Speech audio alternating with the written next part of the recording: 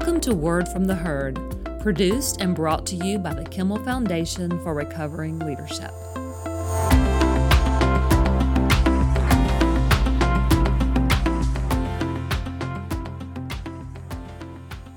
Welcome to Word from the Herd.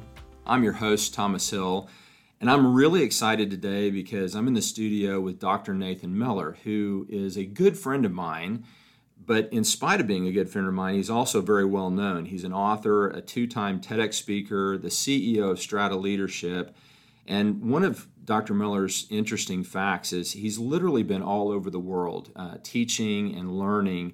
He has studied or taught in Australia, Belize, China, England, Ghana, Israel, Jordan, Mexico, Russia, Rwanda. I could go on and on. Very passionate about developing future leaders. He's the co-founder of the Presidential Leadership Institute in collaboration with the Eisenhower Presidential Library and Museum. And he's also an adjunct professor for graduate programs at both York College and OBU. And he's the chairperson of the Oklahoma Business Ethics Consortium. Dr. Miller, welcome to Word from the Herd. Thank you, Thomas, for the invitation, and I'm looking forward to a great conversation with you. So now, doctor, that always worries me a little bit. You're not the medical doctor, you're the degree doctor. Yes, I'm not one of the helpful doctors.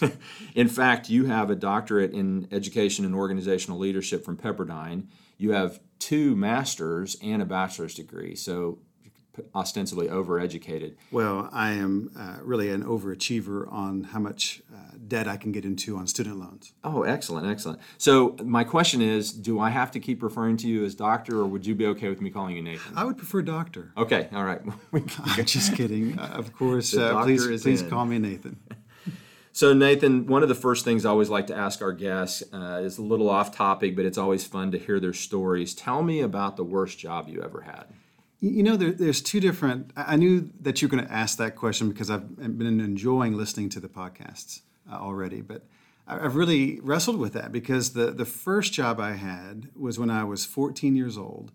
I was the janitor, one of the janitors at the mall where I grew up in Mobile, Alabama. And so I wore the red shirt with my name on the patch and cleaned the mall from 6 o'clock in the morning until 3 o'clock in the afternoon.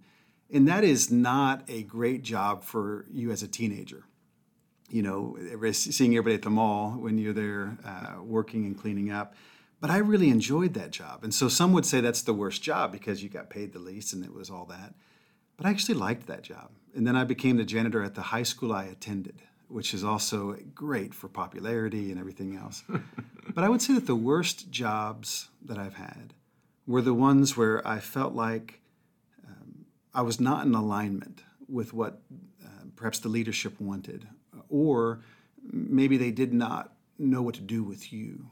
And I found that when I'm in a job where I'm trying to solve a problem where other people didn't think it was a problem, those were the jobs that were the worst for me because doing a good job was a problem and not doing a good job was a problem. And so I would say the worst jobs were the ones where you weren't a good fit. That's outstanding.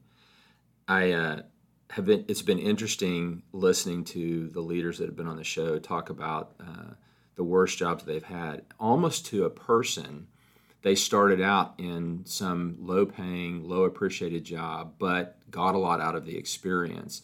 And we've kind of come to the conclusion that young leaders, aspiring leaders, need to appreciate some of the things that they will have to go through because it ends up making us who we are. So that's outstanding. So Nathan, you one of the things that I love about you, one of the things I think everybody loves about you, you are a storyteller.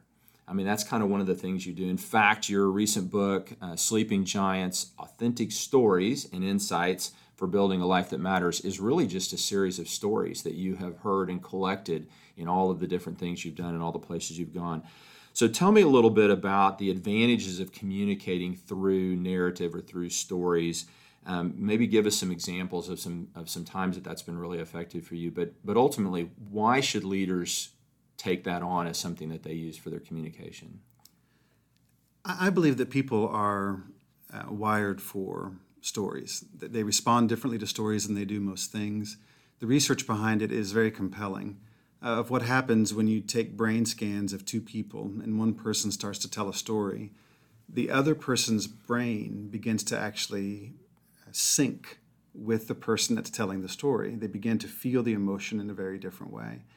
And what's happening is when you are giving a list, here's this business meeting, we've got 1, 2, 3. There are two parts of the brain that light up, the Broca and the Wernicke, really taking information in and then trying to understand what to say in return, but it's not really occupying most of the brain. When someone is telling a story, it lights up 7 parts of the brain, and you begin to find yourself in the story. It's called transportation. And so it's a lot like you are in a movie theater and you're watching a movie and all of a sudden there's this big moment and you might be filled with emotion. You might be scared, you might be whatever. Well, you know that what's happening on the screen isn't real, but your brain has transported to this different place, this different experience. And for me with storytelling, I never meant to be a storyteller. I was just trying to connect with people. And I was working at a factory, and I was trying to get across some ideas, and it was just not working. And this was a group of great people, but it was about, probably 130 people crammed into a room that probably should have been seating 90 people. I could literally reach out and touch several people, and it was not working. And so I said, let's take a break, and we took a break, and I'm there with a colleague, and I said, this is not working. And he did not say, no, it really is. You're doing fine. He said, I see that. And he said, just tell a story. Talk about your life. He said, talk about stuff they can relate with. Talk about your dad, football, stuff like that, because Dad was a football coach. And I went back in and I started talking about some of those things. And I noticed that people responded differently. Then over time, I noticed that if I tell a story well, people are not thinking about my story, they're thinking about their story. So the story is not the point as much as it is the story is the on-ramp for people to be able to engage more deeply. Two things that I heard you say that I find really interesting. First of all, you said you didn't intend to become a storyteller. I often wonder, as leaders, we tend to be fairly forward-thinking. We tend to plan out our future. We know where we want to go. And often we do that in spite of the evidence in front of us that it's not working. What you had an experience where doing what you had planned to do was not working. And you were willing to pivot and shift and do something different, which is so critical for success in leadership. But so many leaders don't do that. They continue to grind away at the things that they have predetermined. This is what my leadership is going to be like, or this is what's going to happen. And certainly we're experiencing a time now with the COVID crisis and economic crisis and unrest. There's lots and lots of situations where just continuing to do more of or work harder at what we've done before is not going to keep working. It's not going to work. As leaders, we've got to be able to go, what's happening here is not working. We need to pivot. And then fascinated by, and you gave us a little tiny glimpse. I know you've done an enormous amount of study and research into what happens in people's brains when we're communicating, when we're talking, and the whole concept of how our brains develop. And you and I have actually had several interesting and at times heated discussions about nature versus nurture. And for our listeners, Nathan is convinced that I was not born to be an engineer. I am convinced that I was born to be an engineer. So we'll agree to disagree on that. So an engineer has a very strong opinion. That's interesting. Never seen that before. I know, right? I am an anomaly, or I'm not normal. But what I find interesting is that that this work, the study that you've done and the things that you have put together about the brain can be so useful for leaders, because really at the end of the day, a leader isn't doing the work. They are getting other people to come on board with a vision. And if we don't understand how people are processing the information we're giving them, then we may be speaking all kinds of things. We may be communicating all the time, but if we're missing the people that we're trying to lead, then we haven't accomplished our job. So it's very important that we do that. Well, I noticed it. We were doing some leadership development programs, and we would have people to introduce themselves and tell a little bit about themselves and all this. And I was watching the people who were listening to people introduce themselves. And it dawned on me one day that the people in the room who were the leaders were the most engaged listening to the stories of the people who were introducing themselves. And I began watching that, and then the next time we had another event like that, I watched it again and watched it again. And it became clearer and clearer to me that leaders are always deeply interested in the stories of other people. Because if I'm going to be an effective leader, and you're giving me insights into who you are and how you want to thrive, how you want to succeed, you're letting me into your story, you telling me what you're hoping for, where you've been, where you want to go. That allows me to calibrate for you. And one of the things you'll find about great leaders is that the leadership approach that they take is tailored for the people that they're trying to lead. So if I'm looking at great coaches, a great coach does not coach every player the same, or they're going to lose a lot of games. But I can't lead people well that I don't know well. And if I'm not listening, I don't know their story. If I'm not asking, I don't know their story.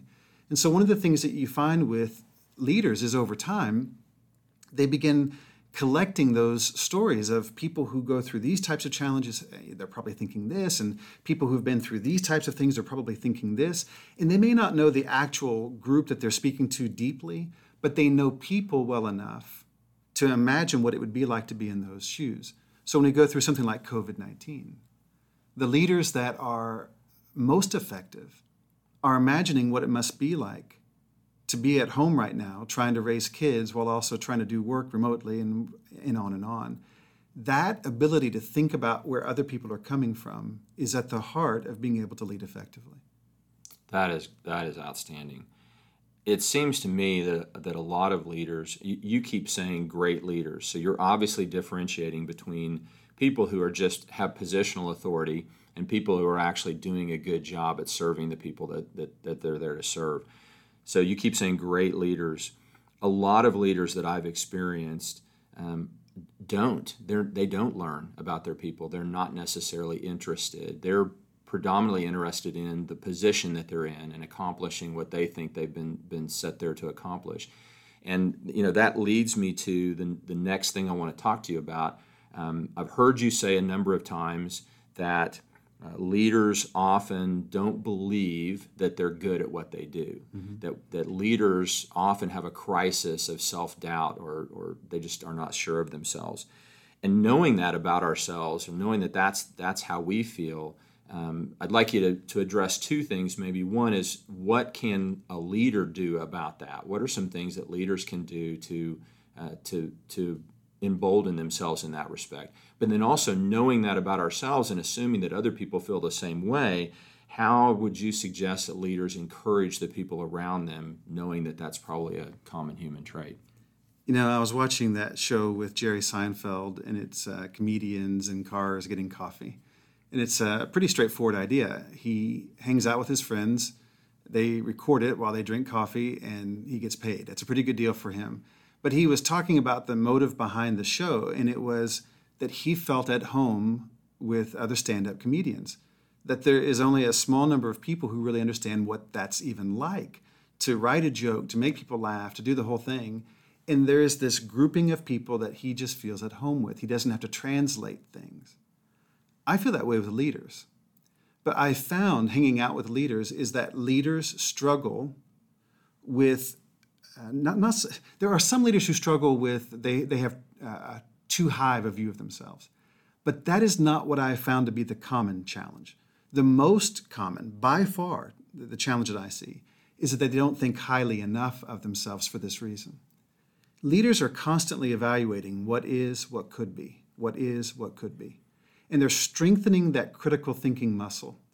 And I joke about it. You can always tell if someone's a leader if they go on vacation, for example. You go on vacation, you've gone to Disney, you've had a great day at Disney, it's the end of the night and they're doing the fireworks and you're walking back to the car, to the tram, whatever, and you say to your spouse, that was great. And let's say it's me and my wife says, that was great. She said, what did you think about it? What did you think of the day?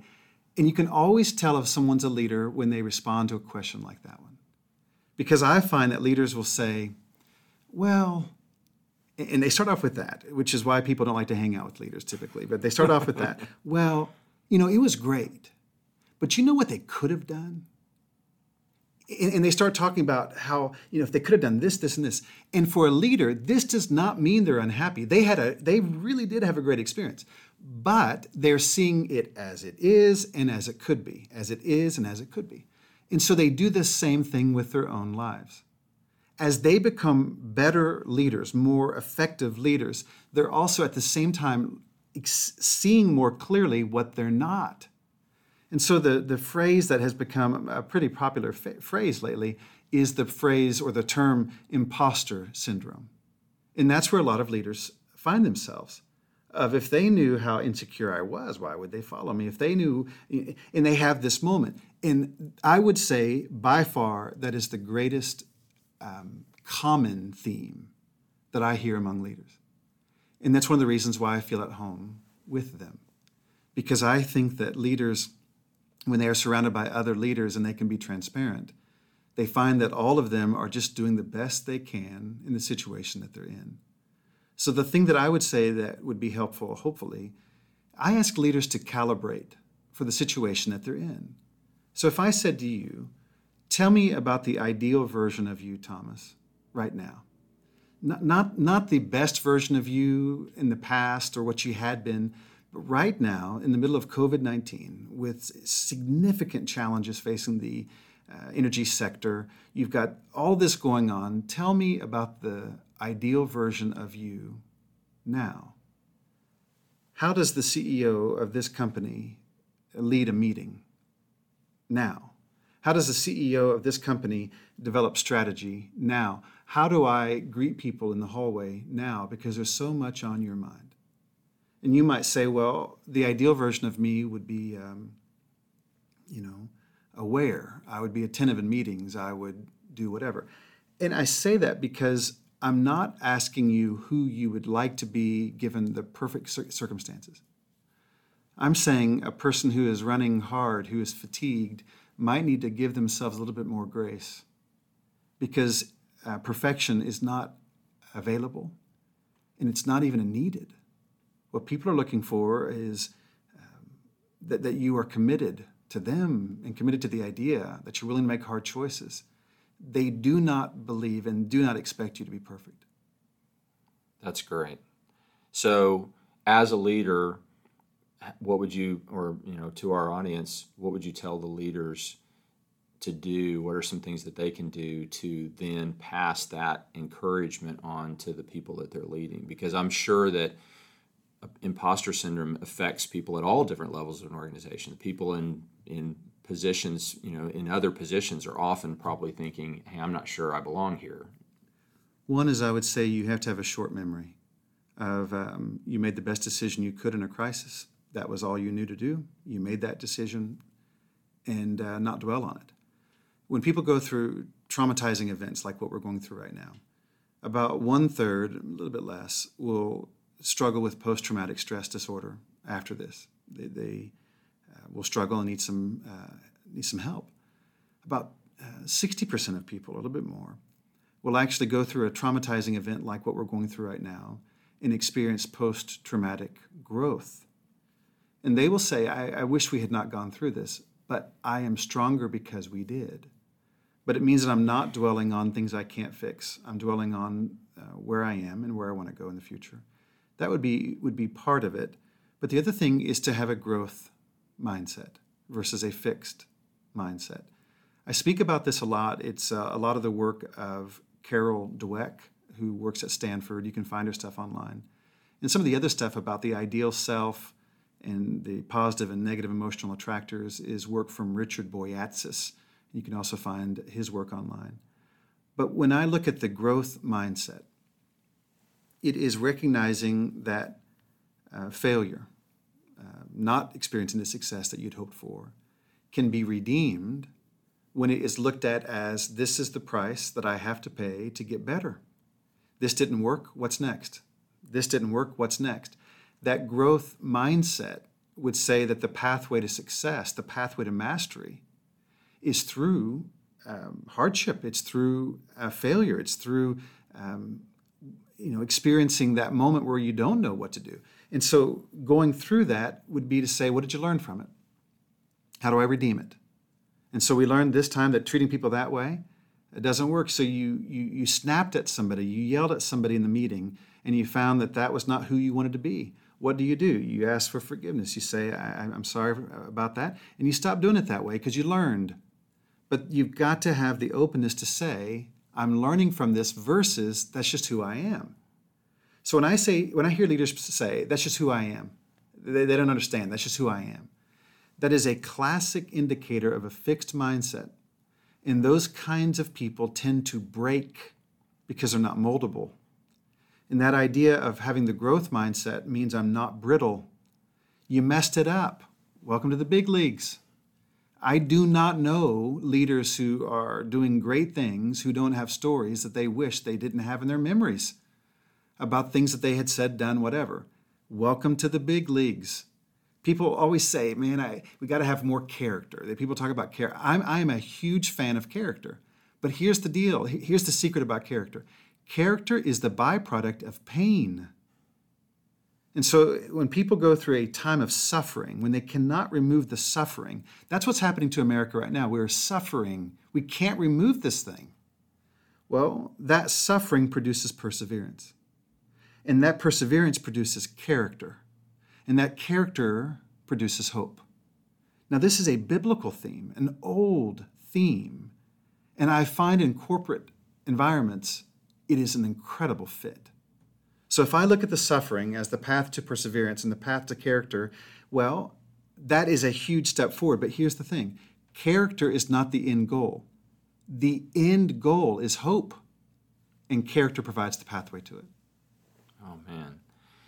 You know my story, and I've got a lot of pain. I got the opportunity to go through a lot of pain. A lot of it I chose, right? A lot of it were the decisions that I made. But I remember early in my leadership, I said some really idiotic things. And when you hear leaders say, that's just the way I am, I used to tell people that I led that they wouldn't hear from me much, that I wasn't the kind of person to darken their doorway too often because I just figured, give people a job and they know what they're supposed to be doing and let them do it.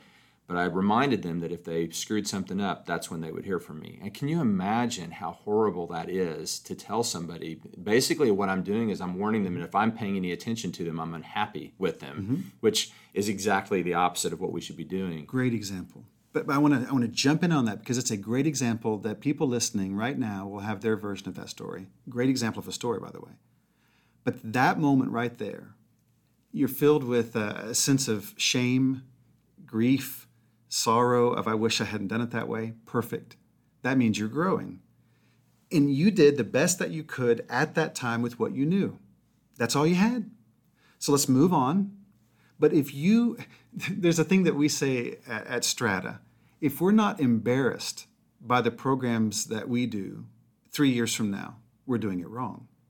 That we want to be able to look back at the pictures of what we did 3 years ago, 6 years ago, 9 years ago, and just have that hand, the head in the palm of your hand kind of moment of what in the world were we thinking? Because that is an indicator of the growth. So that pain that you feel is ironically growth pains. That's great. Okay, so speaking of growth pains, and speaking of, and we've talked through a lot of things here. Talked about the imposter syndrome and how leaders feel, and the fact that we often are not certain of ourselves and confused. There is a lot of pain associated with just doing life, but it's magnified a lot of times when you're a leader. I know a lot of leaders. I've experienced interacting with a lot of leaders who, once I gained their trust and we felt comfortable talking with each other, I find that they are not okay. In some cases, they're at the point of desperation. Now, that would not be apparent to anybody else, right? They look great on the outside, and that certainly was my story, right? Right before my collapse, I looked fine to everybody, had everything, it looked successful. I was not. I was disintegrating. And so leaders get where they think they want to be, they've accomplished everything that they want, and then they find that it's not fulfilling, they're not satisfied, it doesn't mean anything to them, it's not what they thought it would be. What are some of, so for younger leaders or leaders who haven't it hadn't gotten that bad. What are some things that we need to be looking for in our lives and in our own leadership? And maybe what are some things that we could be looking for in the people around us so that we could maybe help them? And how would we do that? Talk to us a little bit about that. I think part of the challenge of life for leaders is that they tend to become more isolated. That doesn't mean that they aren't surrounded by people and that they don't have friends at work, but it does mean that there are a certain set of questions that only they have to contemplate. And I remember one time someone saying, if you are the leader and you're lonely at the top, then you're not really a good leader because you shouldn't be there by yourself.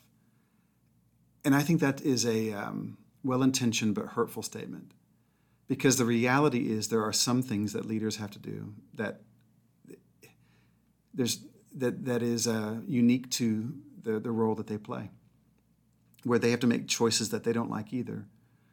And I look at that and I think that's where the isolation often comes into play. And so one, I would say the network of people in your life has to be deliberate and intentional. That if you're doing life alone, you are not, the crisis is not actually, in my opinion, optional. It may be minimized, but there's going to be a time in life when you are overwhelmed, and you're going to need people in your life that love you enough to walk with you through it. And so that intentionality of engaging, we have programs at Strata, and I'm not even really trying to promote that as much as I'm saying there have to be places where you are interacting with other people who don't need your stuff, who don't have to agree with you, who are impressed by your success, but they're successful too and they don't care. That kind of relationship becomes more valuable as you go farther. And so one, as I would say, you have to have a community. And that community piece is really important because a lot of leaders feel it's like being the mayor of the town. When they go to Walmart, they're still the mayor of the town.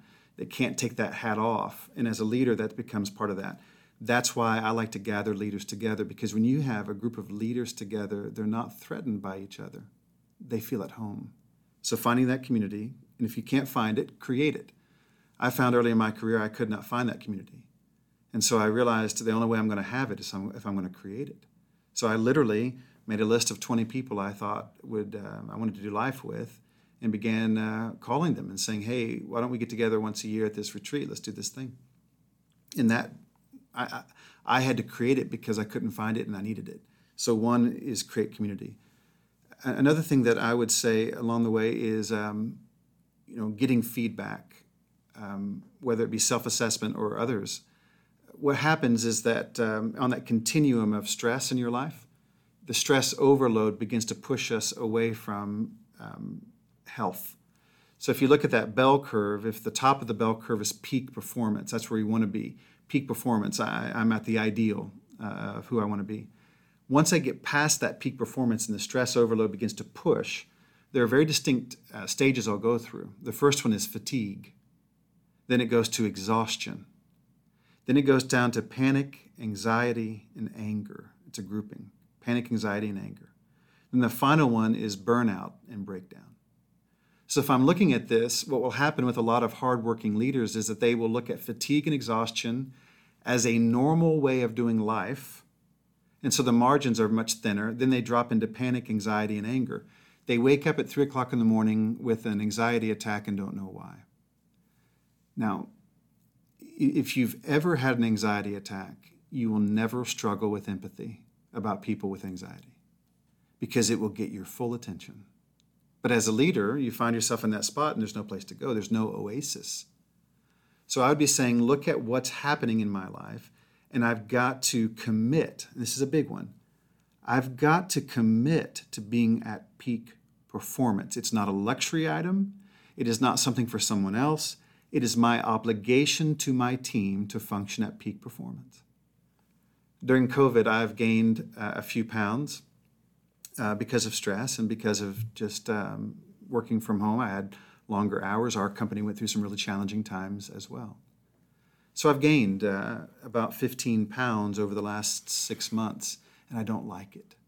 Because if you said to me, what's my ideal weight, I can give you one. And if you say, well, what do you weigh right now? I'm not there. Here's the problem with that. As a leader, I'm committed to being at game shape, so to speak, for my team, physically. emotionally, spiritually. So I have to recalibrate.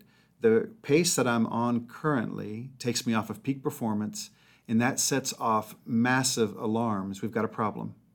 Because if I don't, then I start doing coping mechanisms. The overeating, staying up late watching whatever game or whatever on TV because I can't find my way to relaxation. It's the things that undermine our confidence and our ability to be rested and focused and all that. Now, I find that in that, if you're looking at what you ought to do, you're probably not going to get there. If you look at what you are forced to do, you're probably not going to get there. Ultimately, as a leader, you have to decide, who do you want to be? And if I said, what's the ideal version of Thomas? I think you are an amazing writer. If people haven't read the Monday Musings, they need to. They are really well done. And I look at that and I think that is Thomas giving me the ideal version of how he would like to be. When I read your book, you're giving me a glimpse into the ideal version of how you would like to lead. When you were doing these podcasts, you are convening people for the purpose of asking that question. Now, when I tell you this is what I want to do, then I have a very different feeling.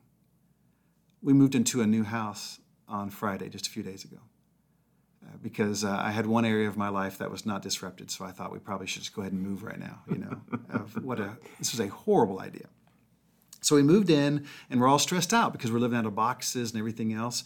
Well, I ended up having about 2.5, 3 hours in the middle of the day that I wasn't expecting. A meeting had been canceled, and I had time. And I knew that my wife was stressed out because of living out of boxes. And I gathered the kids together. I have 2 daughters, and I gathered the team, and I said, hey, let's surprise your mom. She won't expect this. So I said, I took my iPhone and I said, okay, 30-minute alarm. Let's jump up. Let's make this happen. Let's clean the living room so that when she walks in, she at least has one room that's right. And the kids, one of them jumped up. The other one couldn't do a lot. She had to go to a dentist appointment. But the one got up and we started cleaning. And the 30-minute mark happened and the alarm went off and we kept working.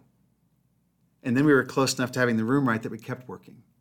And then we got the room right, and then it was this matter of like an unveiling because we had identified what we wanted. And we had chosen a course based upon the desire to see it come to life. It wasn't what we had to do. It wasn't what we ought to do necessarily. It was what we wanted to do.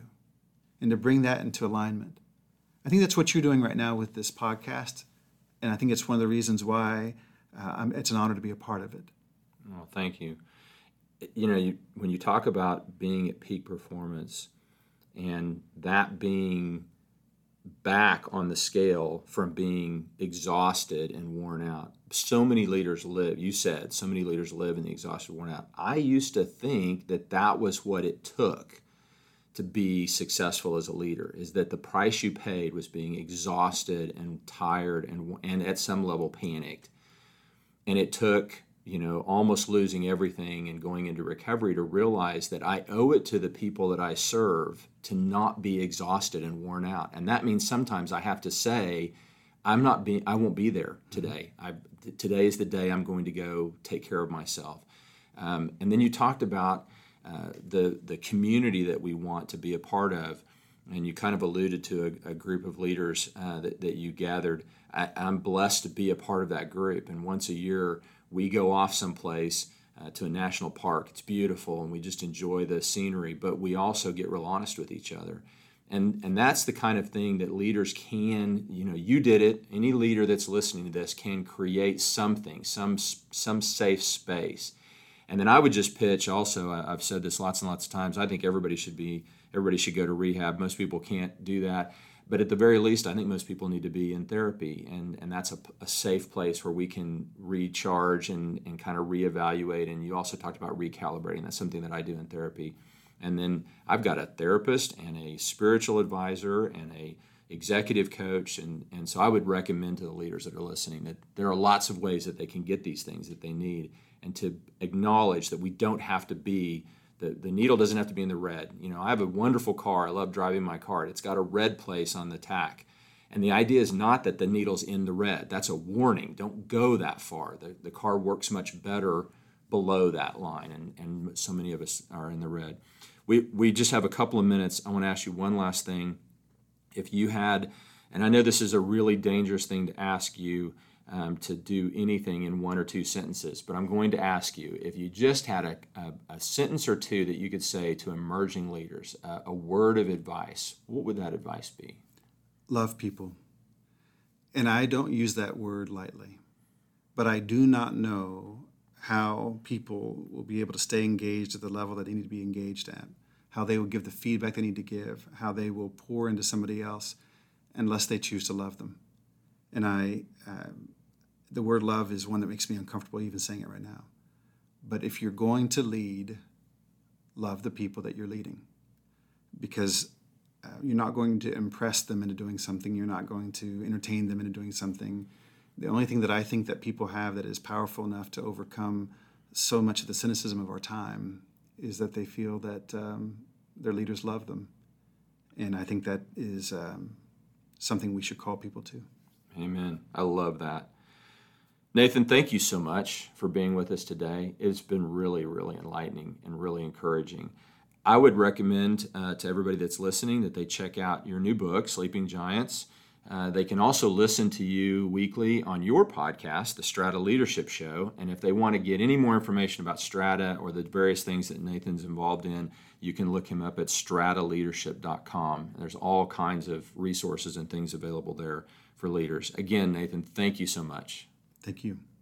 This has been Word from the Herd. We really appreciate you spending time with us today, and we hope that we'll see you again next week.